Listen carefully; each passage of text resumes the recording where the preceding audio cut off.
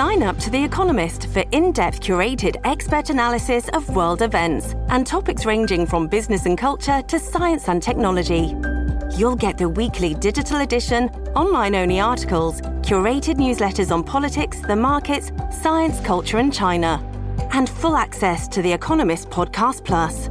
The Economist is independent journalism for independent thinking. Go to economist.com and get your first month free. What about farmers? We've heard, the horror stories about what farmers across this country are having to deal with right now. Soaring costs, of course, but they're getting it on all fronts. Fuel prices are up, fertilizer prices are up, herbicide prices are up. I mean, you name it. Everything is up. It's not good. The federal government, under immense pressure, decided to adjust their plans around this. Last month, they announced that Canadian farmers could expect the Advance Payments Program to get them all of their money at once up front instead of the usual way of doing things, which is to have it distributed in 2 installments. It's all going to be all given at once up front. That's the change so far. Now, apparently, federal government says they're still in discussion with producers and the rest to see if there's other things that can be done. But that's what's on the table at this point. Joining us to talk about that, and there's a lot of people that aren't happy about this plan, think more needs to be done. We're joined by Tristan Skolrud, who is an associate professor of economics in the University of Saskatchewan's Agriculture Department. Tristan, thank you for joining us. I appreciate your time today. Yeah, thanks for having me, Shay. I appreciate it. Yeah, like I say, a lot of critics, a lot of people saying, okay, well, this is a step forward, fine, we understand that, but it's not nearly enough, and in some ways it actually doesn't make sense. How do you feel about this change to basically take the 2 installment plan and make it all at once up front? Well, I understand where it's coming from. Just like you said in the lead up there, farmers are under a lot of pressure from all sides. Not least of which is the war in Ukraine that's driving up natural gas prices.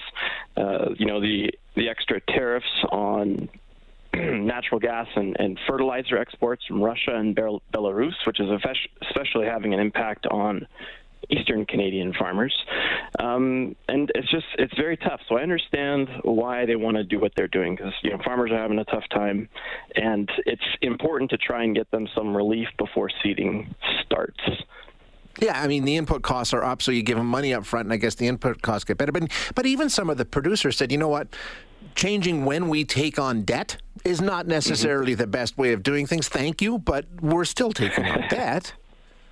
Yeah, absolutely. And this is where the hard part gets there, because if we were just looking at a couple of things, like this, if we were just looking at Ukraine by itself, then maybe a program like this would make a little bit of sense. But the problem is that the economy as a whole is undergoing some of the worst inflationary pressure that we've seen in, 30, 40 years, depending on the estimates. Yep. And, something I mentioned in a previous article is that when an economy is going through something like that, the last thing you want to do is make more money available to people. And as tempting as it is, because you've got a whole wide swath of the population, and it's not just farmers, it's your average everyday people.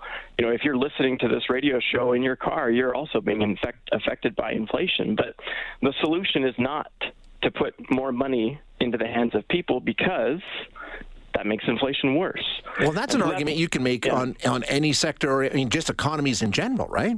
Exactly. Yes, absolutely. And the ag sector, while their need is certainly well known and well understood, especially by us in Western Canada, it does not necessarily excuse the fact that it could certainly make inflation worse. So, we like you mentioned the tariff, but I mean that's another issue where that's another cost that's being downloaded directly onto the producer. I mean, is there a better way of doing that? It's massive. It's 35%. So when you're talking about fertilizer costs, that's a huge added expense to the producer directly. Right, absolutely. And as far as your question, is there a better way of doing that? That is such a difficult question, because the government, in a sense, is caught between a rock and a hard place. They need to be tough on Russia, and the way to be tough on Russia without actually starting a hot war is to be tough on them economically. But that creates these sort of domestic pinch points at home that are very, very hard to circumvent, which is, like I said, my guess is why this change to the Advanced Payments Program is happening right now. So when we take a look at the situation where we are at this point in time, is Is it? When we talk about inflation, sorry for making a mess of this, inflation often burns itself out, right? The high cost of things eventually causes a drop in prices because people just can't pay it.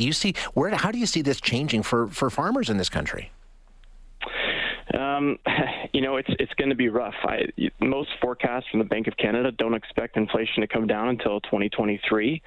And the hard part is that, just like you say, there's not really a whole lot we can do about it other than ratcheting up interest rates, making it seem like less of an idea to invest in things, right? You want things to cool off. And this advanced payment thing, it's has the potential to take this whole sect of farmers that otherwise wouldn't have been able to participate in the market this year and say, hey, guess what? Now you can participate. And once they do, prices are only going to go up more. And if that happens, inflation lasts longer. So it's one of those things that you just kind of have to get through, which is why inflation is such a difficult economic problem to solve. Yeah, it is. And like you say, everybody's got all kinds of ideas. We'll see how it plays out. Tristan, thank you so much for your time today. I appreciate you joining us. Yep, you bet. Thanks for having me, Shay. Yeah, thank you. That is Tristan Skolrud, who is an associate professor of economics in the University of Saskatchewan's Agriculture Department. It is definitely, it's on the minds of everybody right now.